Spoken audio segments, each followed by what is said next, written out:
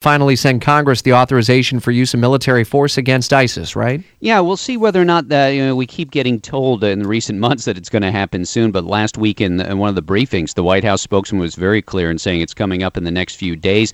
This would send up an authorization, actual legislative language to say to the Congress, okay, we give the okay for the use of military force against the Islamic State, but still a lot of details unknown, Rich, like how wide-ranging it would be. Would there be a time limit? Would you roll back any of the earlier authorizations in the aftermath of 9/11 and the Iraq War and more? So a lot of different moving parts on this, and a lot of reasons why there could be opposition and support, frankly, in both parties. So we'll have to see what happens on that front. Is this the week, Jamie, that we see action maybe in the fight over the president's executive actions on immigration? No, I think this is a holding week of finger pointing. Think about it this way. The deadline is not until February 27th, so that's not around the corner. And you've been around me long enough to know we don't do anything here until we absolutely have to.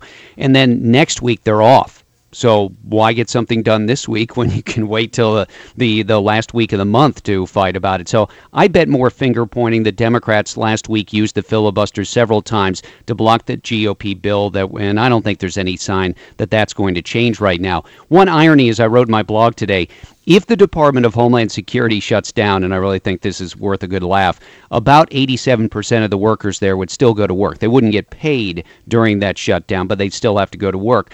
But there are offices that get funded just by fees. And you know what one of those offices is? Yeah, it's the group that does the implementation of the executive actions on immigration. So if there's a shutdown, they'd not only still go to work, they'd still get paid, and those executive actions would not be reined in at all. Unbelievable. I'm reading about the irony right now on your blog at WOKV.com. So we see a lot more finger pointing on tap for this week. Yeah, I think that's probably where we go. We might see a procedural vote on it or something. But I bet with next week being an off week, we'll just wait till we come back, 2 weeks from today on the 23rd, with everybody screaming that their hair is on fire, that we're about to have a shutdown. Speaking of hair on fire, by the way, did you hear Herman Cain's off? So Neil Bortz is going to be in later this morning. My hair is already on fire. I'll be on with Neil. He was sending me pictures of his lush golf course over the weekend while I sent him photos of the snow I had to trudge through to go hit golf balls yesterday. All right, we'll listen to both of you starting at 11 o'clock today. Updates with Sean as well at 4 o'clock with our Washington insider, Jamie Dupree.